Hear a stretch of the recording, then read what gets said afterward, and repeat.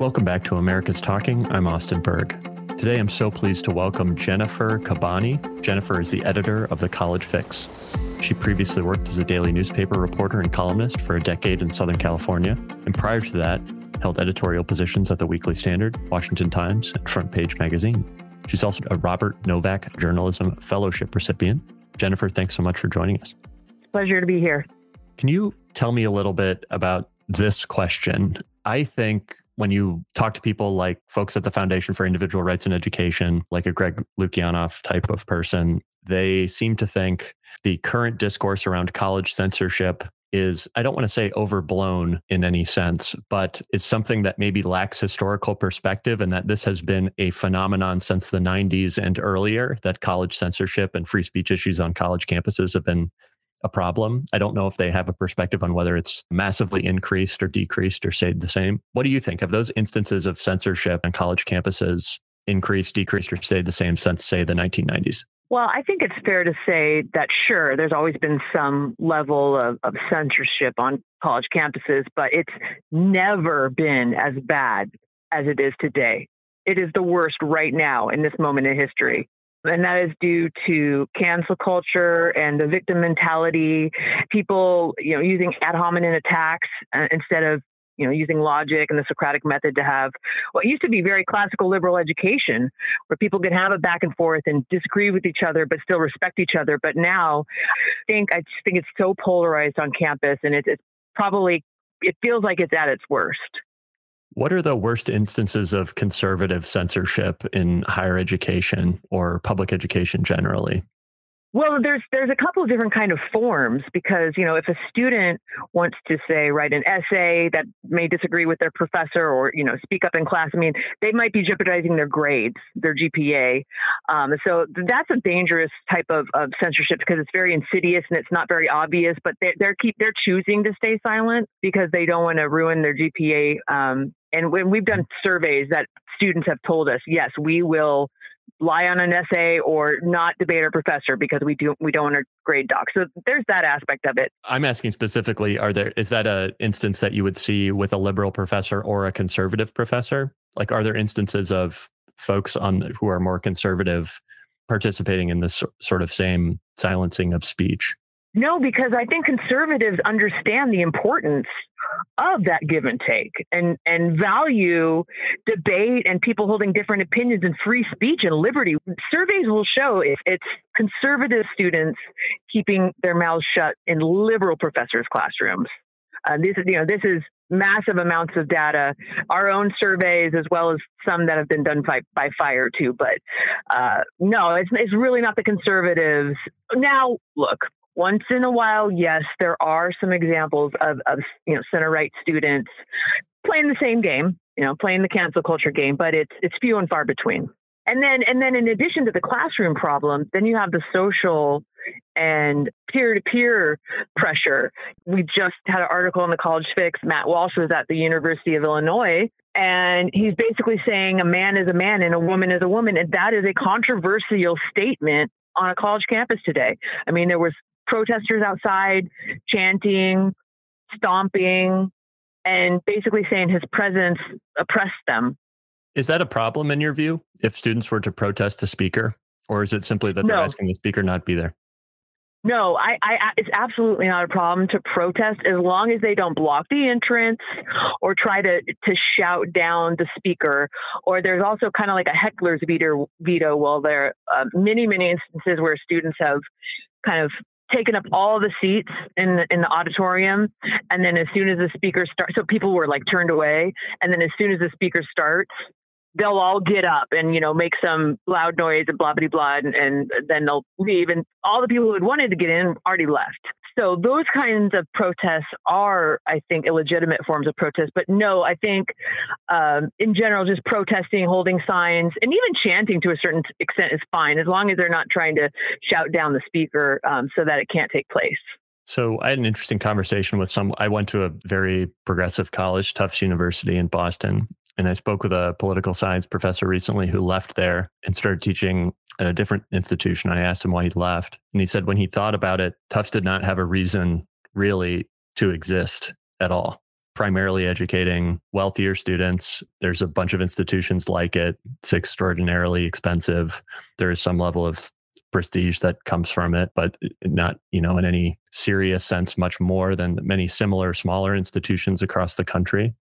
And it makes me want to ask you a question about, do you think those institutions will persist, or where do you see the biggest paradigm shifts in the next, say, 10, 20 years in higher ed? Well, for the last decade, we've been talking about the higher education bubble and when and if it'll burst. It's more like a slow leak. It's like it is deflating, but it's really taking its time. We can't live without college football, and we can't live without college basketball. Colleges will always be there, right? This is America, and we need our sports. But you look at like a country like Ireland or something. They have very, very robust amateur sports that is not tied to someone's college. Now, I'm saying this as a Midwesterner who didn't go to a Big Ten school, so I'm very privileged in this. And maybe me saying this is totally heresy to anyone with an SEC school. But we can imagine a future where maybe those two things are disintegrated, right? We can imagine a future, but it's far in the future because everybody loves their college football. I call it the sports industrial complex, right? So we'll have that. But I will say this. Right now, you can take classes online from some of the best minds through the internet. And so where the old model was based on before technology, there's before the internet and after the internet. So at what point are parents and students willing to go 10, 30, 50, $100,000 in debt when all that information is literally at your fingertips? So what you're really paying for is the experience, the college experience. So are you going to send your kid to a freshman, even to a state school? Most of them force the student to live on campus their first 2 years in the dorms, et cetera. Even if you're on a scholarship, an academic scholarship, that's still $30,000. If you want to pay for the experience, at least know what you're paying for. Because right now there's a lot of avenues to get a great education online.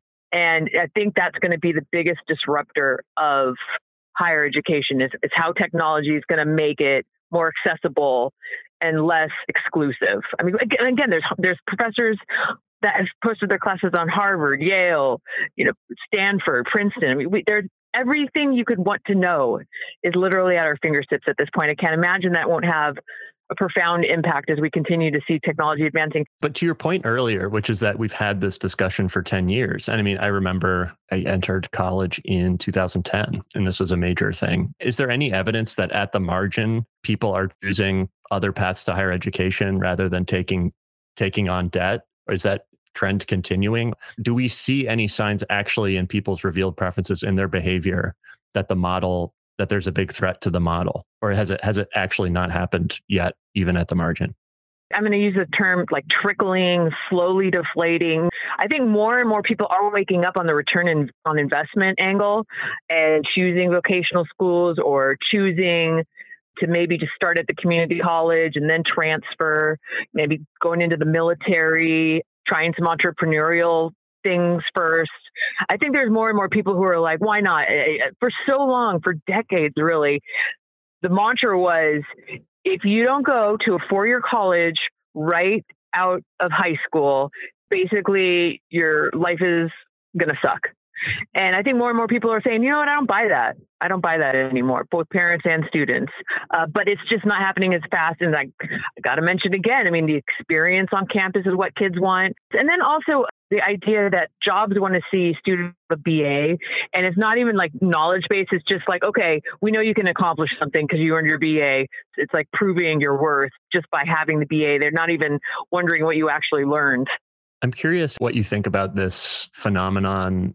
Over the last 20 years, there's been this extraordinary sorting effect on a partisan basis in that rapidly increasingly, and it seems to have solidified, college-educated people sort into Democratic Party voters, and folks with high school education or below sort into being Republican voters. And it's become it's perhaps most evident in the fact that I think in the 80s, you had something like 20+% of marriages being interpartisan. And now that number's in the low single digits, I think, in the United States. It doesn't strike me that there's a radical difference in the number of Democratic professors now in colleges versus the 90s. What do you think most accounts for that?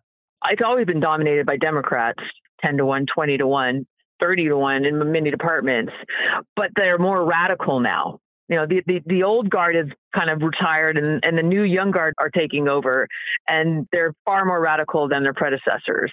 You have to keep in mind that, we're seeing a lot of this, what we're seeing on campuses manifest themselves now as thanks to these new professors who are feeding these ideas into young people's minds, that they are oppressed and that they are a victim, and that everything is systemic racism. This is something that we hear over and over and over again on college campuses, and that you didn't really used to 20 years ago. Where does that reveal itself in the data, though? How are we to measure that? At University of Wisconsin in the 70s, there were bombings from radical Marxists at the school, and there's architecture there that stands today because of that.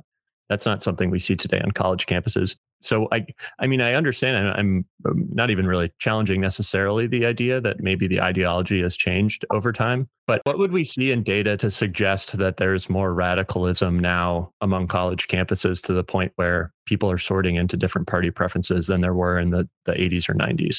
I have something on the College Fix's website. It's called the Campus Cancel Culture Database. And we literally counted every example of censorship, memory holing, mascots being canceled, statues being yanked, pictures being covered up, professors being shadowed down, disinvited, honorary degrees being revoked, student groups being refused, funding, money, all of those things in the last 10 years. And, over 1,500 examples of this, whether they were, successful cancellations or attempted cancellations. We've quantified that to illustrate, just how big this problem has begun. So you're right. I can't think of a bombing on campus recently, but I can think of 500 professors who have their careers ruined because they said the wrong thing. What is the difference between an instance of cancel culture and just an instance of evolving opinion in a good direction? So, for example, when you talk about mascots, right? I would think that not all mascot changes are created equal. I can think of some, truly horrific mascots in American history that have changed. Perhaps we wouldn't call that cancel culture. Where would you draw that line? I'm hesitant to, say that, some cancel culture is good, some cancel culture is bad. Every university has a right to evolve, certainly, but you have to look at the motivation for changing it and what it's truly accomplishing, whether it's just paying lip service, but at a deeper level, is it really changing who we are, what we founded on, what we believe? Those who forget history are doomed to repeat it. So, yeah, it might be a statue of a Confederate general, but you sure contextualize it, add, a plaque describing the situation, but let's not forget where we were as a country and how far we've come by erasing our history. I guess what I'm thinking of on the mascot side is sort of, I live in Illinois. You mentioned the Mount Walsh event in Illinois. There's a community called Pekin in Illinois that is basically spelled like Peking, but without the G. And their mascot was just literally a racial slur against Asian people, and they changed it in the 80s. Oh, okay. And that, for me, right, that isn't really cancel culture. And the line there is interesting. I was sort of curious on what you think there, but it is. Look. I suppose there's exceptions to the rule, and sometimes people need to be okay. That one's pretty gosh darn bad. So I'm not going to be an absolutist. I suppose there are exceptions to the rule, but I think in general, we should always err on the side of free speech, liberty, remembering our past, not covering it up, not erasing it, warts and all. This is the greatest country in the world. That's why people risk their lives and give up everything to come here and go for the American dream. So I know that we don't have a perfect past, and there's a lot that we can learn and grow still to this day, but we should honor and remember and learn from, and not cover up and delete it. What would you say to people who say one of the greatest things about America is it's generally free market economics and it's unleashed this enormous amount of prosperity? If censorship is really a problem at the margin for a lot of people on college campuses, ultimately, over time, the market will develop solutions for those people to pick somewhere else, and people will just sort of be sorted into institutions that protect that versus not. This is something that the market will solve. What would you say to those folks? Right now, we're having a problem with big tech deciding what can be news and what's not news, throttling stories it doesn't like, canceling people's Twitter's account. I mean, the president of the United States kicked off both Facebook and Twitter. Former president, obviously, but I'm just saying, like, what we're seeing right now is the market isn't necessarily correcting itself when there's a monopoly on certain pathways of speaking. I guess that concept can be applied to college campuses too, because students that do want to get a 4-year degree and have a right to speak, they're promised in this literature on the website, in the school pamphlets, we honor free speech, we honor, your constitutional rights, et cetera. But when they get there, the first thing they learn at freshman orientation is a list of words they should avoid saying, and how they shouldn't, they should think before they say anything lest they offend their fellow peer. And by the way, here's this bias response team. So maybe it was false advertising, right?